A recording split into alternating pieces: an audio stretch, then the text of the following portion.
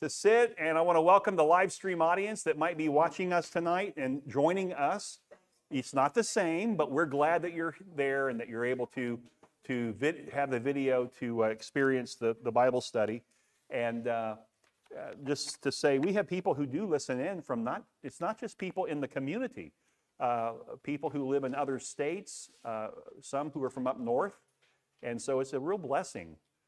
Who was it that told me I forget what country they were in, like Singapore or somewhere, and they were tuning in to check the service. You know, it's kind of neat.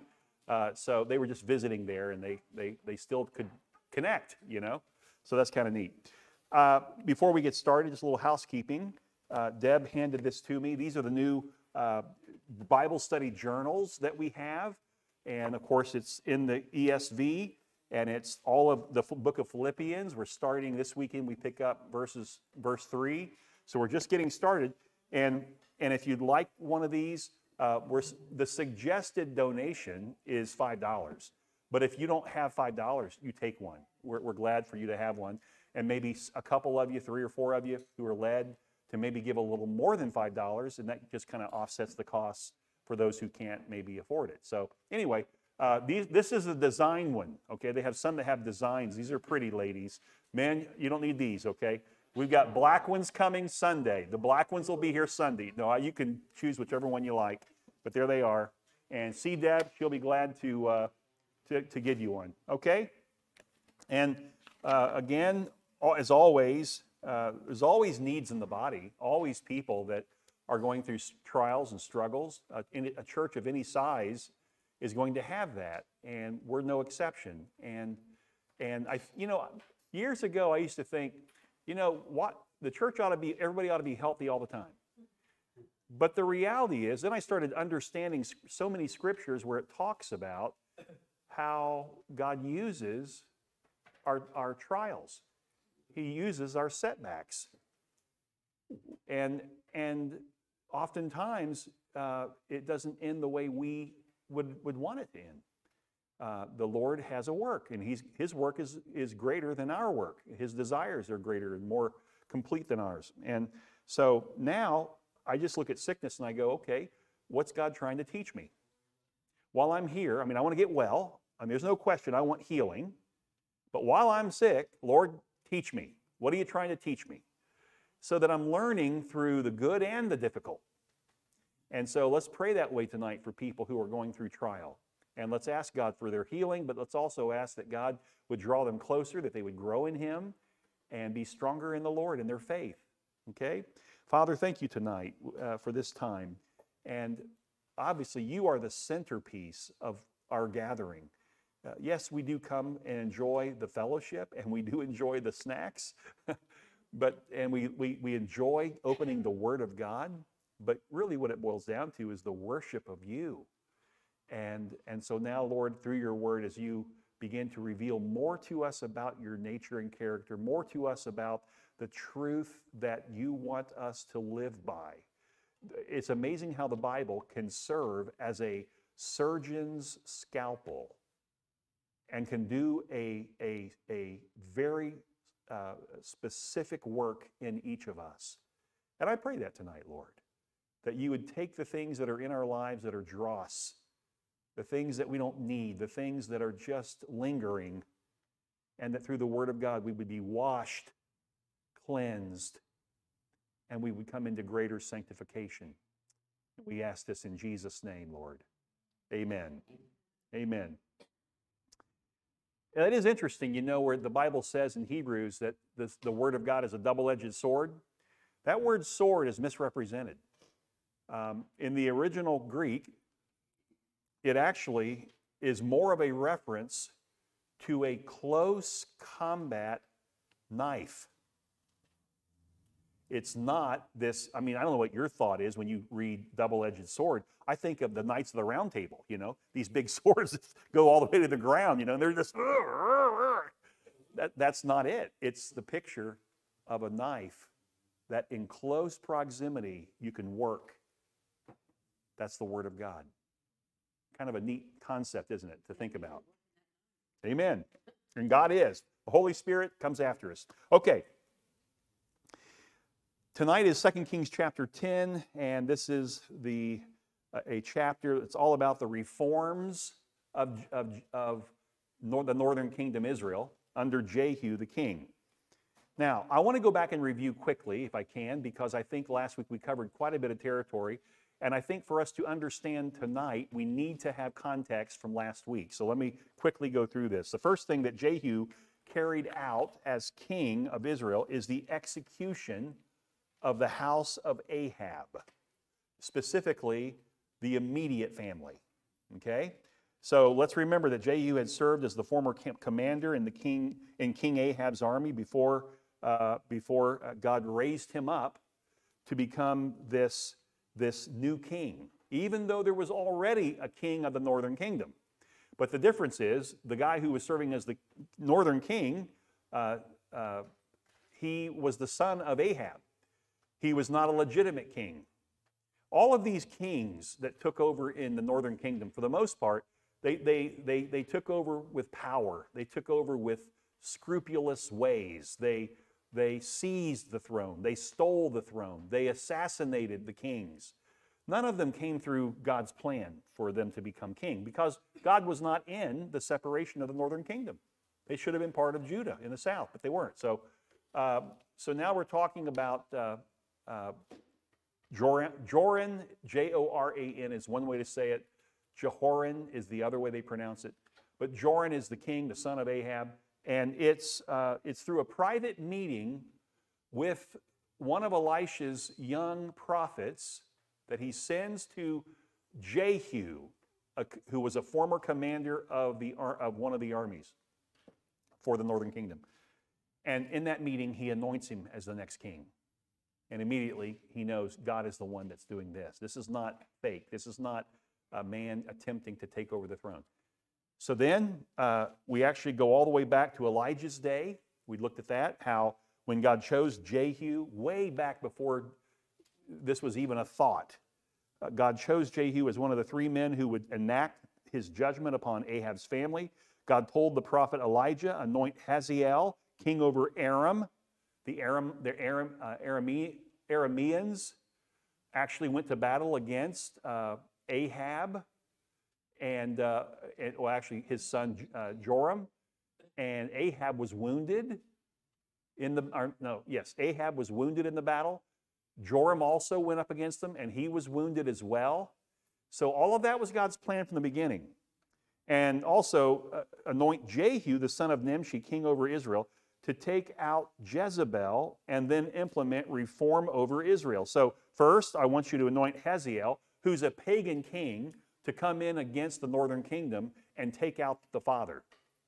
And then I want you to raise up Jehu, the son of Nimshi, and he will bring reform to Israel because they desperately need it, and we'll look at that in a moment. And then anoint Elisha, the son of Shaphat, from Abel Meholah, to succeed you as prophet. So when Elijah was ready to call it quits because Jezebel threatened him that she would kill him by the next day, from the time that he killed the 450 prophets of Baal, he's wandering in the wilderness, found a cave, hiding, and God comes to him, what are you doing here? Oh, I'm the last one standing. Nobody else cares. Nobody else loves you. Nobody else is willing to fulfill your will, and therefore, Lord, I just did that great thing on Mount Carmel. If you just let me die and go be with my fathers, that would be a blessing. And I've served my time, and I don't have anything left to give. And he didn't say, I'm afraid of Jezebel. But that's really what it came down to. And God looked at him and said, okay, get up. I've got 3 things I need you to do. He gave him those 3 assignments. And he said, now, also know that I've got 7,000 who have not bowed down to Baal. If you think you're special, you got another thing coming. Get off the cross. We need the wood. And he went to work. He went to work. And so after God predestined Jehu to be the king of Israel, Jehu took immediate steps to secure the throne. And the first step was to deal with Ahab's son, Jeroboam, who was still living. Ahab is gone, but his son was still alive and he was the king. So Jehu pursued him. And what he did was the king went and hid in Jezreel, the city of Jezreel. The reason he hid was because, again, he was wounded in battle against the Arameans, who was the other guy that God raised up, the king of Arama, in order to go against Israel. So everything's playing according. Look, here's the deal. God has total sovereignty and providence over your life. Nothing in your life can ever happen that God is not aware of, and oftentimes is in the middle of or allows to happen. Don't ever forget that. If you ask the question, where does evil come from? We already dealt with that earlier. It comes from God. I'm going to be honest with you. It comes from God.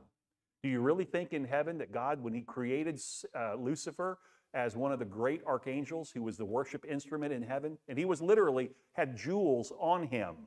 He was a worship instrument. You really think that God did not have a clue that he would turn against God in heaven? That he would be cast out of heaven? Do you really think that?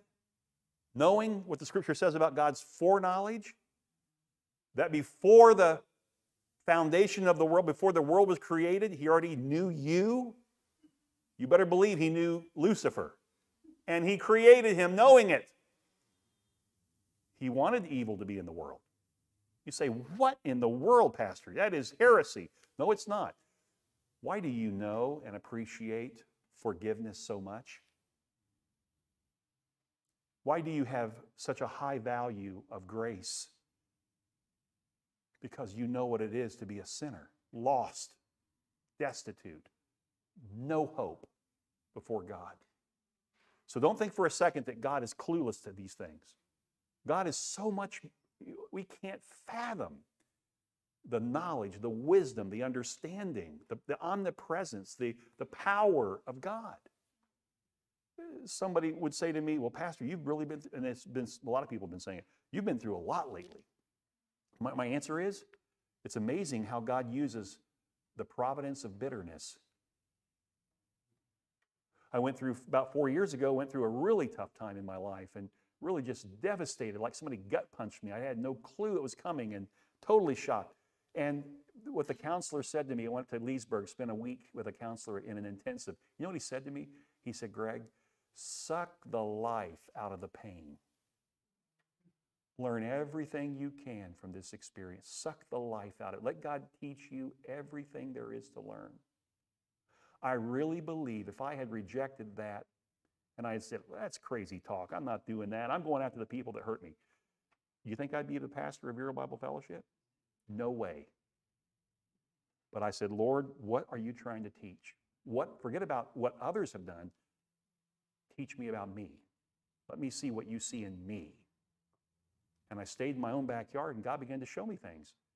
And it led me to recover some things that I had gotten away from when I was younger, shepherding a flock in Palm Beach Gardens. It's really hard in a big church to shepherd. It just is. They treat you like a CEO, and you're not. And I was a fish out of water that whole time. Now I get to shepherd again. And that's God's plan. And that's but God had to bring me through that bitter providence. Don't neglect, don't ignore, don't run from bitter providence. Suck the life out of it. Those of you who've gone through major illness and sickness and disease and surgeries, suck the life out of it. What's God teaching you? Learn from it and get up and go as long as the Lord has you here. Amen? Okay, but this is what's going on here. Okay, in this study tonight. So he pursues Jehoram or Joram, the king, the Ahab's son, and the guy's in hiding, and he sends out a couple soldiers to ask, "Are you coming in peace?" And he said, "What peace? What are you talking about? Peace? There's no peace in the northern kingdom." And he said, fall in line. And those two soldiers didn't go back and report like they were supposed to. They got in line with Joram, or with Jehu. And then finally, the king himself, Joram, rides out in his chariot. And he says, Jehu, is there peace? And he said, how in the world are we to have peace when we've got a harlot mother like you running the ship and all that she's doing? And he got on him about his mother. And immediately it had to come to Joram what was going on. And he immediately knew, this is not good. God is judging my family. And he turned in that chariot and rode as fast as he could. I don't know if he had 1, 2, 3, 4 horses, but he was going. And God gave Jehu strength in his arms and gave him absolute clarity in sight. He drew that bow and he nailed the backside between the blades, the shoulder blades, into the heart, the king that was sitting on the throne. All of it was God's plan. All of it. This was God's judgment of the house of Omri. And I'm going to explain that to you in just a moment, because some of you are wondering, okay, you said that last week. You talked about Omri. Well, let me share with you this. It may maybe clear things up for you. But before I do, let me just say, so then he shoots the current king, kills him immediately. And then the king from the southern kingdom, Judah, Ahaziah, is standing there. And he's a friend of the northern kingdom king. Why? Because he's relative to Ahab. He's part of the Omri dynasty as well. And so he sees what just happened, and he knows judgment's coming to my house. He rides off, and Jehu says to a couple of his soldiers, go take him out. They went after him. They mortally wounded him. They did not kill him. And he went ahead and fled further into the valley, down into Megiddo, which is the great battlefield for Armageddon. And there he died. Okay, so this house of Omri, this dynasty, okay, let's talk about that. Omri was a king over the northern kingdom early on, okay? But he was actually the 6th king of the northern kingdom. But his ascension to the throne was a backhanded ascension, because Zimri, this other guy who was part of the court of the current king, Elah, he finally got up the strength to take out the king. He assassinated the king, Elah. Well then, while there was confusion over who the king would be, Omri rose up and had people support him, and he became the king. He didn't get it from God. He just took it because diplomatically he was in a position to take it. That's what he did. So the Bible says that Omri did evil in the sight of the Lord. In fact, up to that point in time, it says that he was the worst of all the 6 kings before him. Okay? So then what happens? His son took over and took it up a notch. Who was that? Ahab. Omri's son was Ahab. And then when Ahab died, who took it up from him? Joram, who was the guy that just got shot or got killed in the back by an arrow. So it went from bad to worse. And God had had enough. And so he is literally wiping out an entire dynasty, a family dynasty that never had God's approval in the beginning to be kings. Okay? And so back to our review from last week. So now there is only one person left from the Omri dynasty in the immediate family. Guess who that was? Ahab's wife. Who is that? Jezebel. The most wicked woman in the Bible, next to the teachings that are in Revelation. This is really interesting to me. So he approaches Jezreel, where she has a palace. She's still sitting as the queen. Her family members that are distant family, they would come and visit her, and they saw her as the queen. So she would be in this tower, and all of a sudden she sees Jehu and his men riding up. And she puts on some face paint and tries to do her hair a certain way. When she was younger, they said she was absolutely stunning, beautiful. And so whether she was trying to appeal by that, or she was just trying to show that she could stand up against anyone and wasn't fearful, she went to the window, and when Jehu got close enough, she yelled out at him and said, here comes that man who's just like Zimri, the guy who assassinated King Elah. Excuse me, you're calling Jehu, who's doing the Lord's work of judgment, the same as a man who tried to seize power from an existing king? And on top of it, all you've done your whole life is take out people that got in your way. And so he finally listened to her. She blew off at him and tried to make a big scene. And then he just looked up at the tower where she's out of the window, and there's probably some other windows next to it. He goes, "Hey, is anybody else up there?" And he knew the eunuchs were with her. And he said, "If y'all just toss her down, we'll handle this thing right here and now." Here she's running her mouth with her face paint, thinking she's somebody still special. And he said, just throw her out the window. Pow, splat. Splatted on the ground, splat on the horses, splat on the wall. And the horses, it stirred them so much, they trampled her. It's either they trampled her, or I can't figure it out, or Jehu and his men who were riding on horses, they were going inside to get a meal. After she splatted, they're like, "Okay, let's go eat." And they just rode their horses right through her and went in and sat down and had a meal and loved it, enjoyed it from her table. And then, Jehu said, "Okay, go out and bury her, because she is the daughter of a king." Her father was the king of Sidon, which is a pagan country. And she's the one that introduced Baal into Israel. And so they came back and said, "Whoa, hey, there's nothing left. She's gone." What do you mean she's gone? "Well, there's a skull and there's some palms of her hand. That's it. The dogs have eaten her completely up." And Jehu sitting there, and he goes, "Oh yeah, that's right. I forgot about that passage. This is what the Lord said." And he quotes in chapter 9, go back to chapter 9 if you want to look at it, verse 36, he quotes what was spoken about her in a prophecy. It said this is the word of the Lord, which he spoke by his servant Elijah the Tishbite. "In the territory of Jezreel, the dogs shall eat the flesh of Jezebel, and the corpse of Jezebel shall be as dung on the face of the field in the territory of Jezreel, so that no one can say, 'This is Jezebel.'" Wow. Now I gotta say, okay, this woman's supposed to be so sharp, so cunning, so sly. She had to know this prophecy that was given about her, and that she would be killed, that she would die and dogs eat her in Jezreel. That's where her palace is. At least go live somewhere else, be smart enough to go and try to make it somewhere else, but she didn't.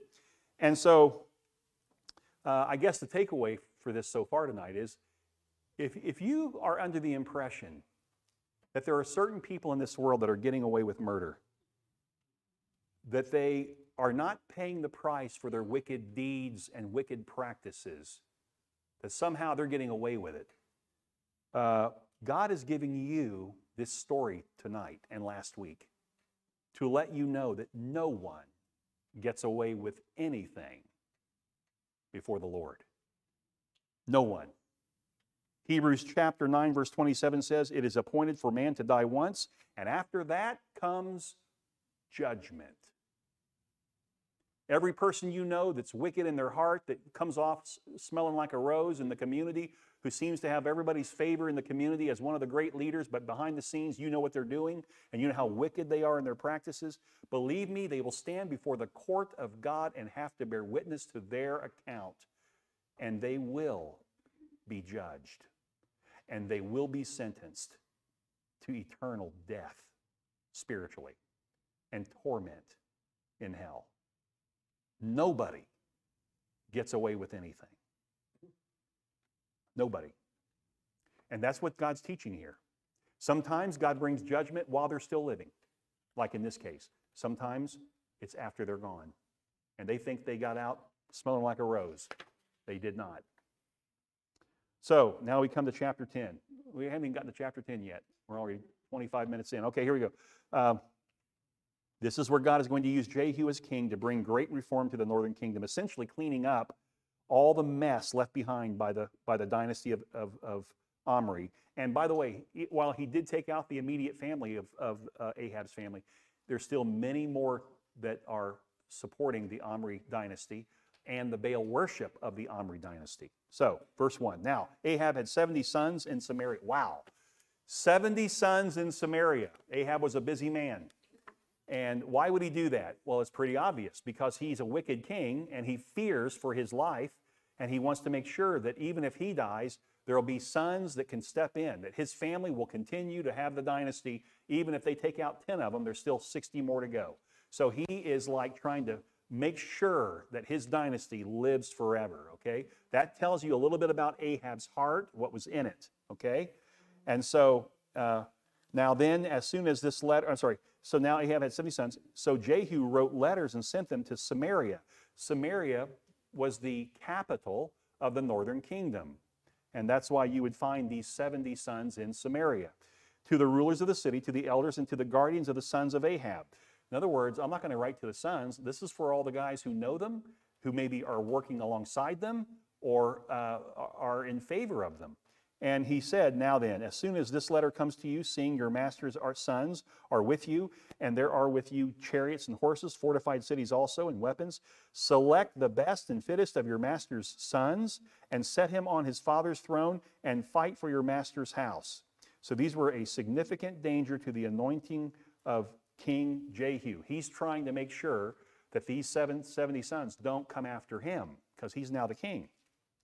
First, they were descendants of Ahab, and they had a great interest in battling back to keep the throne of Israel among the dynasty of Omri. And secondly, they were in Samaria, the capital city, meaning they were away from Jehu. He wasn't in the capital city. So they knew he killed Joram, their king, and they might try to rise up. So Jehu challenged any members of the house of Omri to declare themselves and prepare to fight for their master's house. But, verse 4, they were exceedingly afraid and said, behold, the two kings could not stand before him. I mean, he's taken out everybody else. Who do we think we are? He took out Ahaziah, the king of Judah, and he took out Joram, the king of Israel. So how can we stand? So he was over the palace, and he who was over the city, together with the elders and the guardians, sent to Jehu, saying, we are your servants, and we will do all that you tell us. We will not make anyone king. Do whatever is good in your eyes. And then he wrote to them a second letter, saying, if you are on my side and if you are ready to obey me, take the heads of your master's sons and come to me at Jezreel tomorrow at this time. Wow. Take the heads of your master's sons. So all of you who are supportive of them and maybe even connected as a distant family member or whatever, take those 70 sons of Ahab, and I want their heads. Bring them to me. Now the king's sons, 70 persons, were with the great men of the city who were bringing them up. And as soon as the letter came to them, they took the king's sons and slaughtered them, 70 persons, and put their heads in baskets and sent them to him at Jezreel. So I would say Jehu's letter worked. And I would say that now they all recognize him as the anointed king over Israel.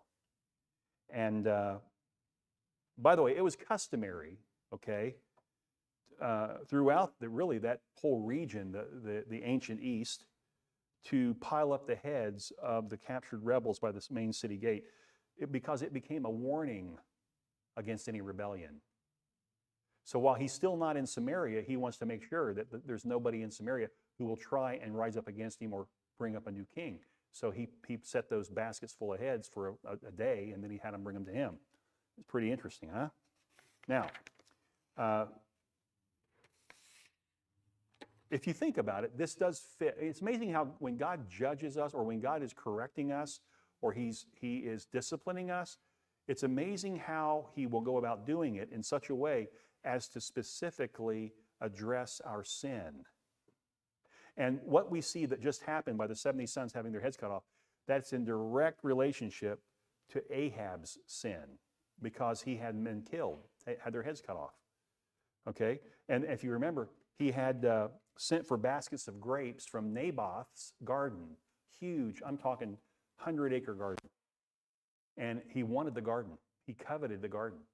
But Ahab's a wimp. He's a weak-kneed, watery-eyed wimp. He doesn't have the God-guided anything to stand up and do and talk to the man and see if he can negotiate. So his wife Jezebel, the wicked Jezebel, she went and had Naboth, the owner of the vineyard, killed, so that she could give to her husband the vineyard that he coveted, the gardens that he wanted.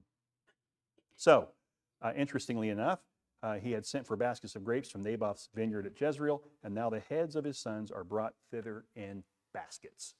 I love that. That was Trop who came up with that. He's a great theologian. Verse 8, when the messenger came and told him, they have brought the heads of the king's sons, he said, lay them in 2 heaps at the entrance of the gate until the morning. There it is. Put them out where people can see them. Then in the morning when he went out, he stood and said to all the people, you are innocent.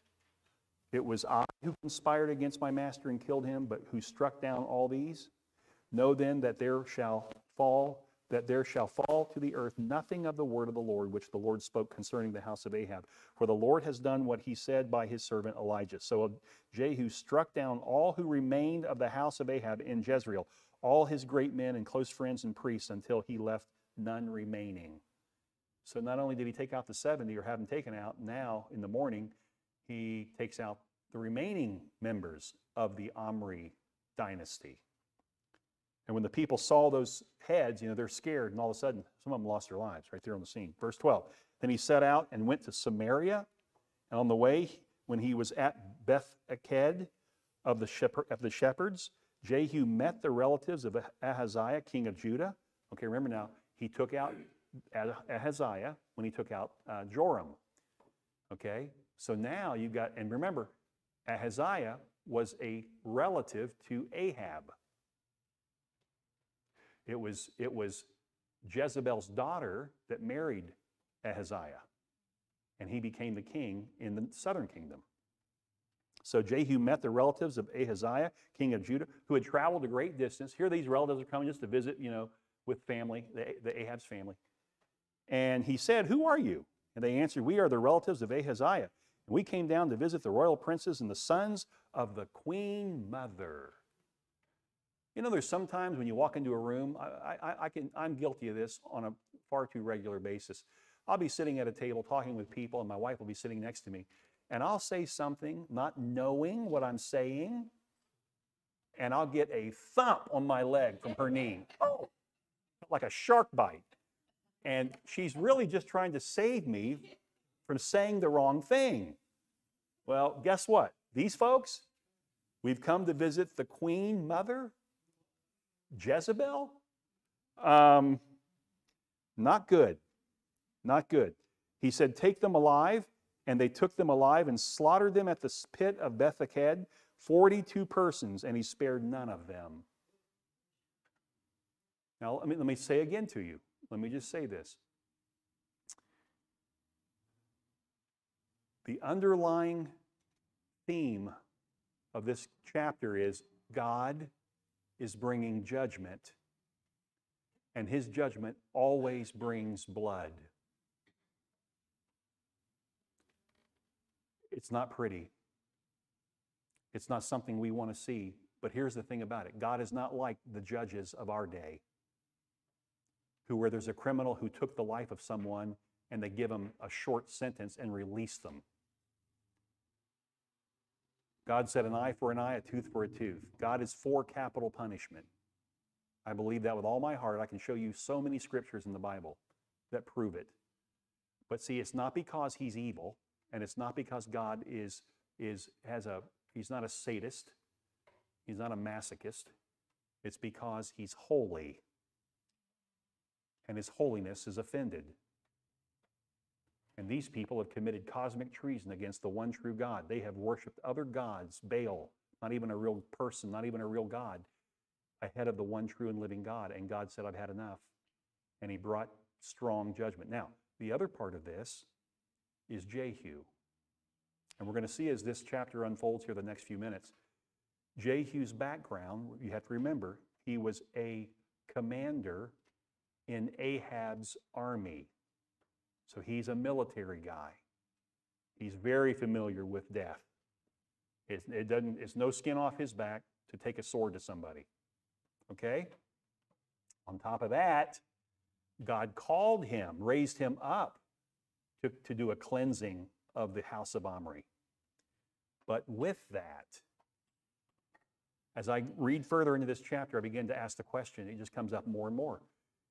Is he carrying out God's will for the glory of God or for the glory of Jehu? And then I begin to think, because my thoughts then go, well, that's scoundrel, what he's doing, God raised him up and he's doing it for the wrong reason. Well, I don't know that to be true yet, but the reality is this. We don't do that. God gives us an ability, God gives us the talent, God gives us a ministry, God gives us favor with people, and we minister, but then after a little while, oh, no, it's not me. It's not me. No. I've done that, where I've enjoyed what people have said about me. And the reality is, if God had not given me the ability to do whatever it was I did, I couldn't have done it. But I stole glory from God, and I had to repent of that. There's always a temptation to it. Don't tell me there's not. Your flesh is always wanting attention. Your flesh is always wanting to be first. Is that not true? You have to really work hard. You say, well, what's the main thing? If you give one thing that you could do to try and guard against giving into your pride, I would say this: keep your relationship with God fresh. Communicate with God every day. Talk to Him. Be in His Word. Let Him speak to you through His Word. Have a relationship with God. Don't just know what the Bible says. Don't just minister because you've been doing it long enough. Now I know how to do it. That stuff will carry you away from God. The very thing that you're doing for God, actually Satan will use to carry you from Him. When I was out in Dunklin, west of Stuart, Florida, which is a drug and alcohol rehab, I spent a week out there. And you're wondering, you were in drugs and alcohol? No, I was not. I thought somebody'd fall for it. I used to go out there because I was good friends with Mickey Evans, the founder, and then also the chairman of the elder board was the chairman of our elder board in our church. And so I just loved going out there. Such a peaceful place. And I went and sat under an oak tree. First I went and sat with Mickey. I said, Mickey, I'm troubled. We've had a 5-year run at the church, and man, God has done some incredible things. We've reached goals, and I'm just blown away by what God has done. But I'm weary, I'm tired, and I don't know what to do. And he sat there behind his desk, and I remember he just leaned over, opened up a drawer, pulled out a legal pad, a yellow legal pad, full size, and he threw it at me. And he said, you got a pen? I said, yeah. You got a Bible? Yes, I do. I want you to go out in one of our cow pastures, watch out for the cow patties, and go out there and find a tree and sit under it and spend the day talking to the Lord. Let Him speak to you with His Word. I remember I went out and sat, and for the first half of the day, all I heard was birds chirping, and I heard just paying attention to nature. You know, it was beautiful. And but I sat there the whole morning. Got up, walked around a little bit, came back, sat down, and got back in the Word. And all of a sudden, I don't know, I can't tell you how. It wasn't a voice, but I just sensed, based on what I was reading in the text, that the Lord was telling me, Greg, the reason you're weary and tired is because you have loved the ministry more than me. Your eyes have been on all that you've been doing in the church, and you haven't been spending enough time with me. Because I was in the Psalms, and it was all about David, you know, how he would drift away from the Lord, and then God would call him back. What an eye-opener. And it changed my life. I went home, and I was a different man after that. And I never want to go back to the place where I serve the Lord, but I don't love God. Well, you love Him, but your life and behavior wouldn't show that you love Him. And I think that's what happened to Jehu. He initially started out doing the right thing. If there was ever a patriot of Israel, northern kingdom, it was Jehu. He was cleansing the northern kingdom of evil. And you better believe all the conservatives in that region loved him. He was a Donald Trump of his day. Honestly, because he did some incredible things. His policies were phenomenal. But along with that, I don't know that his heart was ever given truly to God. He was always stealing, capturing some of the glory. So, where did we leave off? Yes, verse 12. No. We're at 15? Man, we moved quick. Okay. And when he departed from there, this is Jehu, the king. He met Jehonadab, the son of Rechab, coming to meet him. And he greeted him and said to him, is your heart true to my heart as mine is to yours? Now that's interesting. Why didn't he say, is your heart true to the Lord as mine is true to the Lord? But he talked about him. Is your heart true to me? And Jehonadab answered, it is. And Jehu said, if it is, give me your hand. In other words, let's shake hands. So he gave him his hand, and then Jehu took him up with him into the chariot.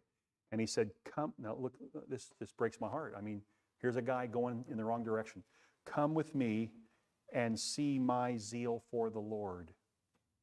Look what I'm doing for the Lord. Look at the good things I'm doing. Look what I'm doing for the Lord. Instead of, look what the Lord is doing through me.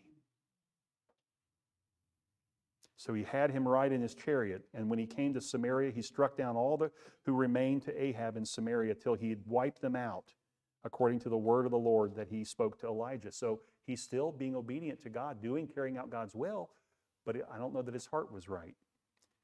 So who is this man, Jehonadab? I'm saying it wrong. These are tough names, folks. Jehonadab. He was a faithful follower of the Lord and strict observer of the Mosaic law, leading a life of austerity and abstinence, one of the theologians said. It is interesting that in Jeremiah chapter 35, okay, so this is going forward into the prophetic years, that God used the Rechabites or the Rechabites, that's the people of Jehonadab, and the memory of Jehonadab as an example of faithfulness and obedience to rebuke his unfaithful and disobedient Israel. So God saw Jehonadab as a faithful servant, okay?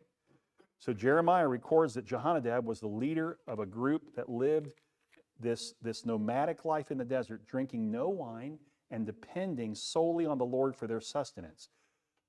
I wish a little more of Jehonadab had rubbed off on Jehu. They were separatists to the core, okay? They were strong patriots of Israel and of the law, the Mosaic law.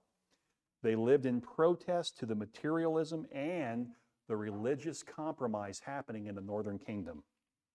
So the shaking of that hand is a pledge of support. Now you've got this man of God who's coming alongside because he knows God is the one that raised you up to be king for this season. Now, according to Josephus, who is the Hebrew historian who's not a believer, okay, Jehu and Jehonadab were friends of long standing and both detested the luxurious surrounding of the royal family. I'm going to say something to you. This is not gospel. This is not the Bible. This is me. I'm telling you what this, when I read this and I research and I study Jehu, I'm telling you this is what came to my mind. Donald Trump. I do believe God raised Donald Trump up to bring reform and policy to take this country in a morally sound direction. But there was also a side of our president that I cringed.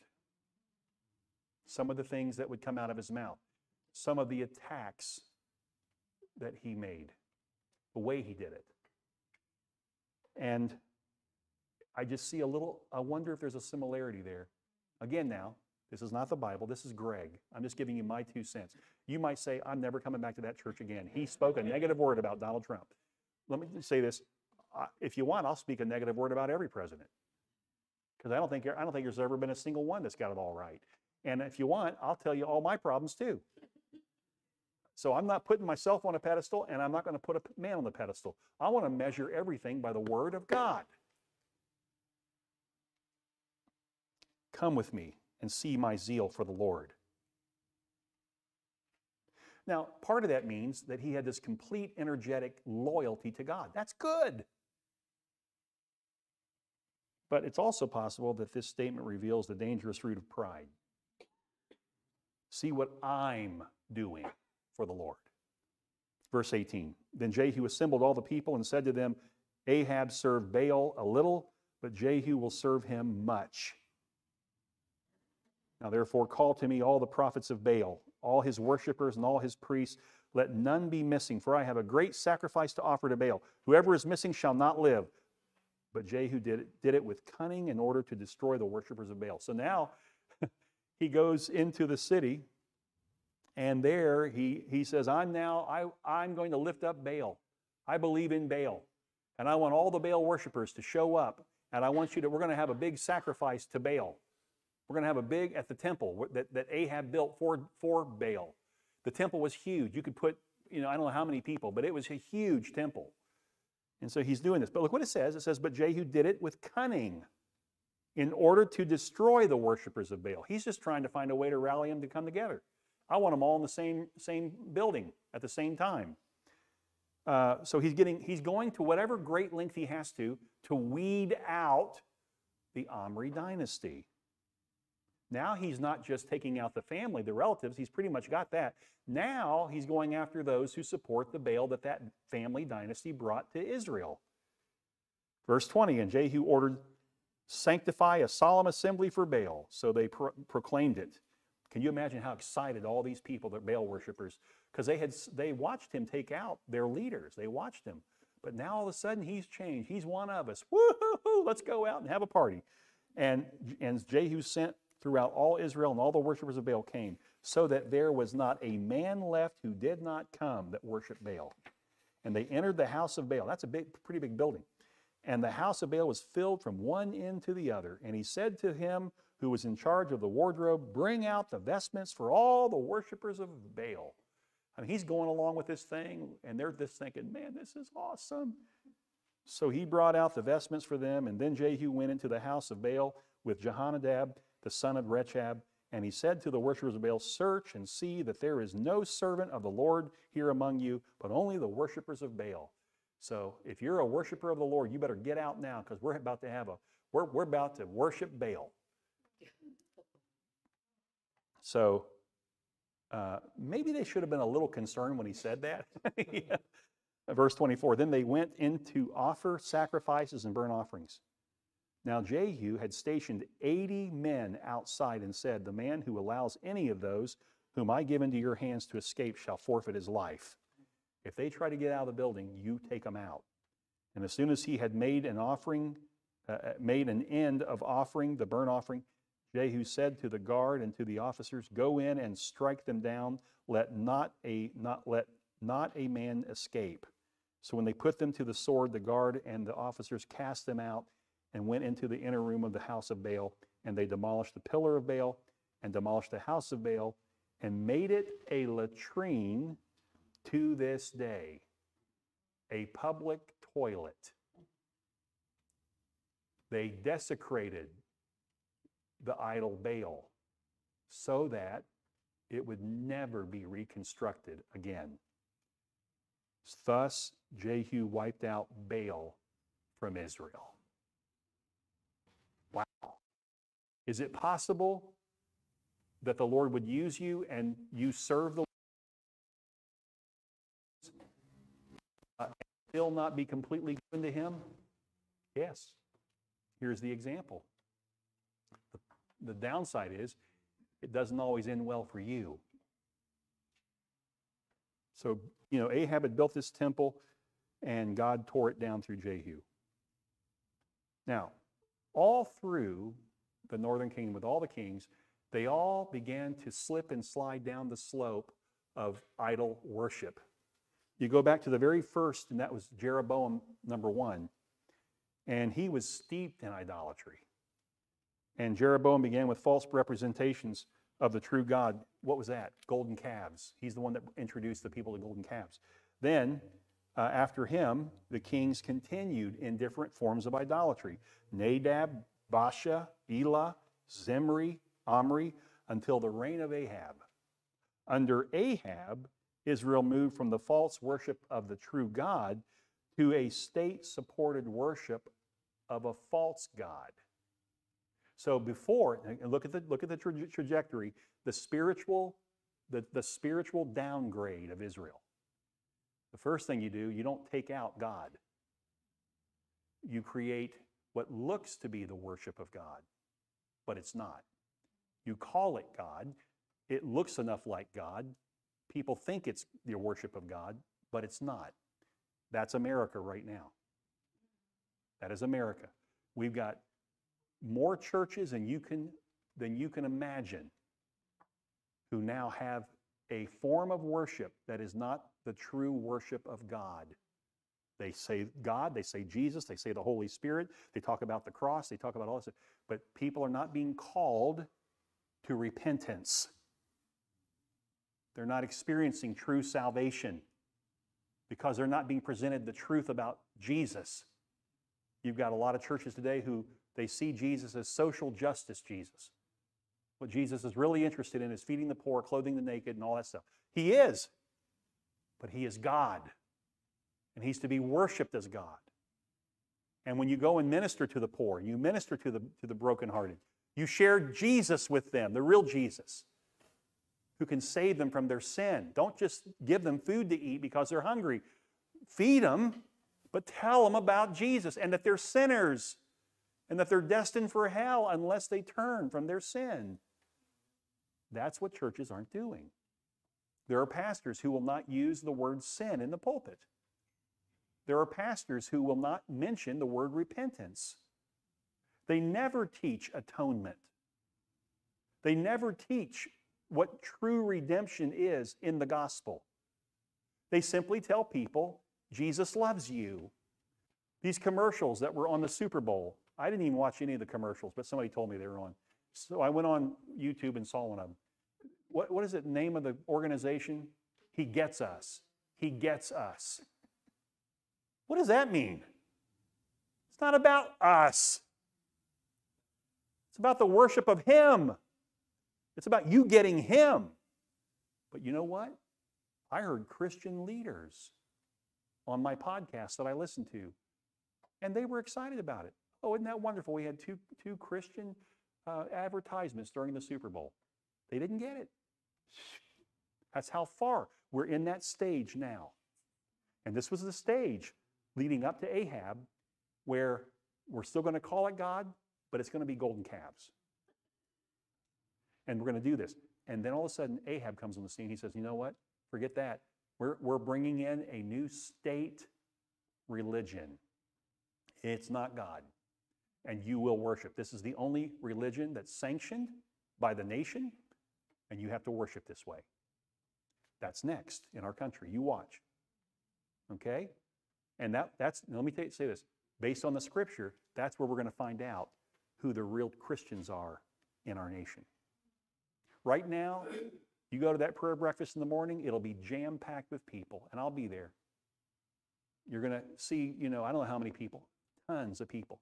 But wait until they say you cannot worship God the way you've worshiped Him. And you're going to see people drift over and line up behind the wrong king. It's going to happen. And it's not because I'm a prophet. I'm not trying to say God's shown me a vision. It's in the Bible. This is what's going to happen. All the way until the day that Jesus returns, this is what's going to happen. So only true believers will remain faithful to God. Something for us to think about, isn't it? So, verse 29, but Jehu did not turn aside from the sins of Jeroboam the son. Okay, so he did all these good things. He brought reform. He completely took out all of Baal worship in Israel. Woo! He was a national celebrity. This guy was the greatest patriot of Israel. But he didn't know the Lord. His whole heart was not given to God. Look what it says in verse 29. But Jehu did not turn aside from the sins of Jeroboam. That was the first king that brought the golden calves, the very first idol worship, which he made Israel to sin. That is, the golden calves that were in Bethel and in Dan. Now, interesting. He continued to let people worship at Bethel and in Dan, golden calves. The whole time he's taken out Baal. He didn't allow the worship of those golden calves to move into Jerusalem. He wouldn't have, or into Samaria, the capital city. He kept them in remote places, but he didn't get rid of them. So he got rid of the bigger idol worship, but he left the little things. And that was his fault. That was his downfall. And the Lord said to Jehu, because you have done well, now God gives him commendation here. Look at this. Because you have done well in carrying out what is right in my eyes and have done to the house of Ahab according to all that was in my heart, your sons of the 4th generation shall sit on the throne of Israel. But Jehu was not careful to walk in the law of the Lord, the God of Israel, with all his heart. He did not turn from the sins of Jeroboam, which he made Israel to sin. So, if anything, he promoted the false worship of the true God. That's what that original sin was with Jeroboam. And he gave it after the pattern of Jeroboam. I thought this quote by F.B. Meyer, great theologian. Listen to what he said, very insightful. Now we're turning it to us. Forget about Jehu for a moment. Let's think about ourselves. Let's get in our own backyard for a second, okay? F.B. Meyer, he said, quote, do not be content to be strong against evil. Be eagerly ambitious of good. It is easier to be vehement against the abominations of others than to judge and put away your own secret sin. Don't just be this person who's all out to end evil. Public declarations about evil and standing against evil and willing to go and do whatever to pay the price to try to remove evil when you've got little sins in your own life that nobody knows about. That's Jehu. So interesting. This is very interesting. Hosea, write it down. Hosea chapter 1, verse 4 and 5. Hosea 1, really verse 4, but I'm going to throw 5 in. Listen to what it says. Hosea is one of the prophets, right? What a prophet. Man, if you ever want a great story, turn off that stupid boob tube that's got all the reality TV shows, all these people on there with their, what is it called? The guy dates 30 women, has a harem that he gets to sleep with, and then pick a bride. Can you believe that's on TV, that nonsense? Good grief. If I was a young man, I wouldn't want to date a single one of those women because they put themselves in that position. They don't respect their own bodies. Good grief. Now, Hosea, he goes out and God told him to marry a prostitute. And he did it. She was a picture of Israel, how they had whored themselves, and yet God still loved them. Wow. The amazing love of God. The depths, the breadth that God's love will go to reach a lost soul. But in Hosea 1:4 it says, and the Lord said to him, to Hosea, and of course he's speaking, I want you to say this to Israel. He says, call his name Jezreel, for in just a little while I will punish the house of Jehu for the blood of Jezreel, and I will put an end to the kingdom of the house of Israel. And on that day I will break the bow of Israel in the valley of Jezreel. All of a sudden now, to Hosea, God says, I'm going to judge Jehu. Because when he went to the city of Jezreel, he took out all those people, not for my glory, but for his own. He was making a name for himself at that point. So God did commendate him here at the end of our chapter 10, but not without further concern and dealing with Jehu.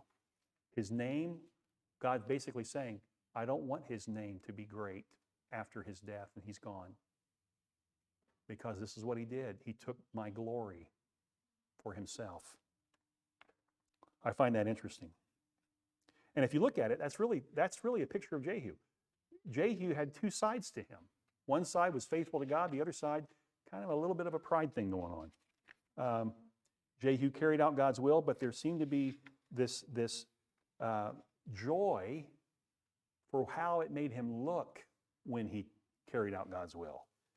Jehu carried out God's will, but he only did it partially. He stopped the idolatry of Baal, but he continued in the lesser idol worship and left that worship for people. So verse 31, but Jehu was not careful to walk in the law of the Lord and God of Israel and all his heart. He did not turn from the sins of Jeroboam, which he made to sin. And in verse 32, and in those days the Lord began to cut off parts of Israel. So now God gives a postscript. Jehu's gone.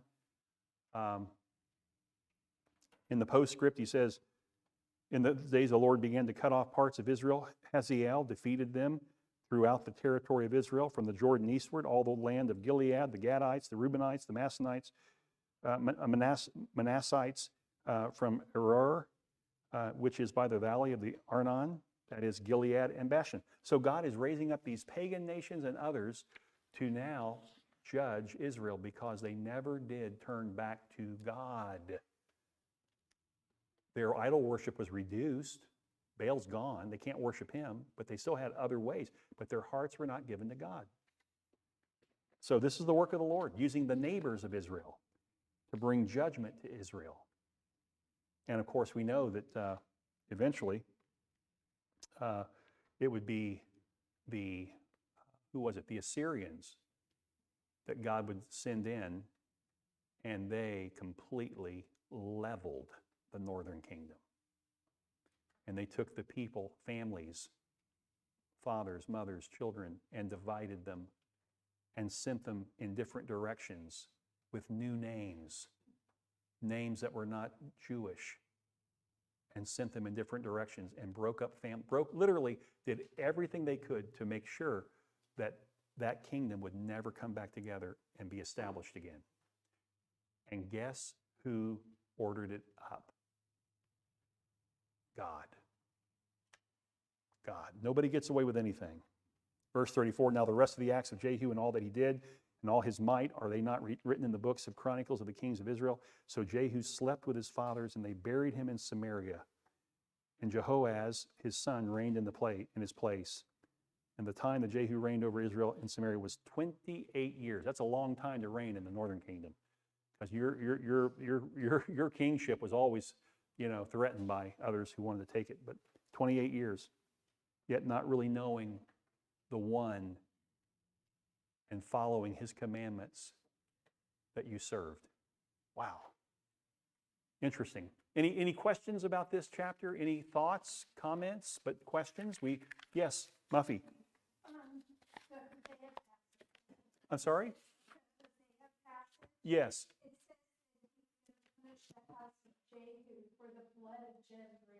Yes. Well, when he had all the people, he told the guys, take out the 60 and then gather them all together, and then he wiped them out. However, in doing so, the thought of many commentaries, is while he was doing it, he wasn't just doing it for the Lord, his own heart. It was giving him a name. And that's what they've come to the conclusion of, that means in Hosea. It sounds like it. And if you did all that kind of work for the Lord, you'd kind of get a big head too, wouldn't you? You'd be tempted to it. You want to be, but the flesh is, that flesh will come after you. Any other questions? Yes. Just what you were speaking about church in America today, I just was given a book by a neighbor called Letter to the American Church. Okay. By who? Okay.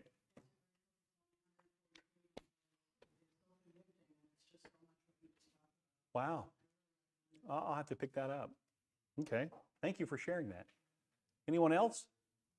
It's good to have questions and answer time, and share thoughts and comments, and we can learn from each other. I appreciate that. Anybody? Well, guess what? Let's close in prayer. And in closing in prayer, let's take time to greet one another before we leave. And there's still some food over there if you'd like to grab a little snack before you head out. Father, thank you so much for tonight's time in the Word. We are just like little sponges, dried sponges looking for a drop of water. We're like little children under a table looking for a morsel of bread. And yet, that is not your view. from your view, you say, I want you to come and sit at my table. And we sit down and we see a spread of food like nothing we've ever seen.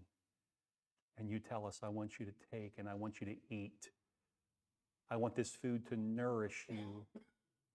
And that's what you've done tonight with the bread of life. You've given us opportunity to sit at your table, to take in your living word, that it might nourish us spiritually and challenge us and grow us. May we leave with joy in our hearts that we've been able to study the Bible. And may we leave also with joy knowing that we've been with God's people. May we love one another the way you love us. In Jesus' name, amen. God bless you.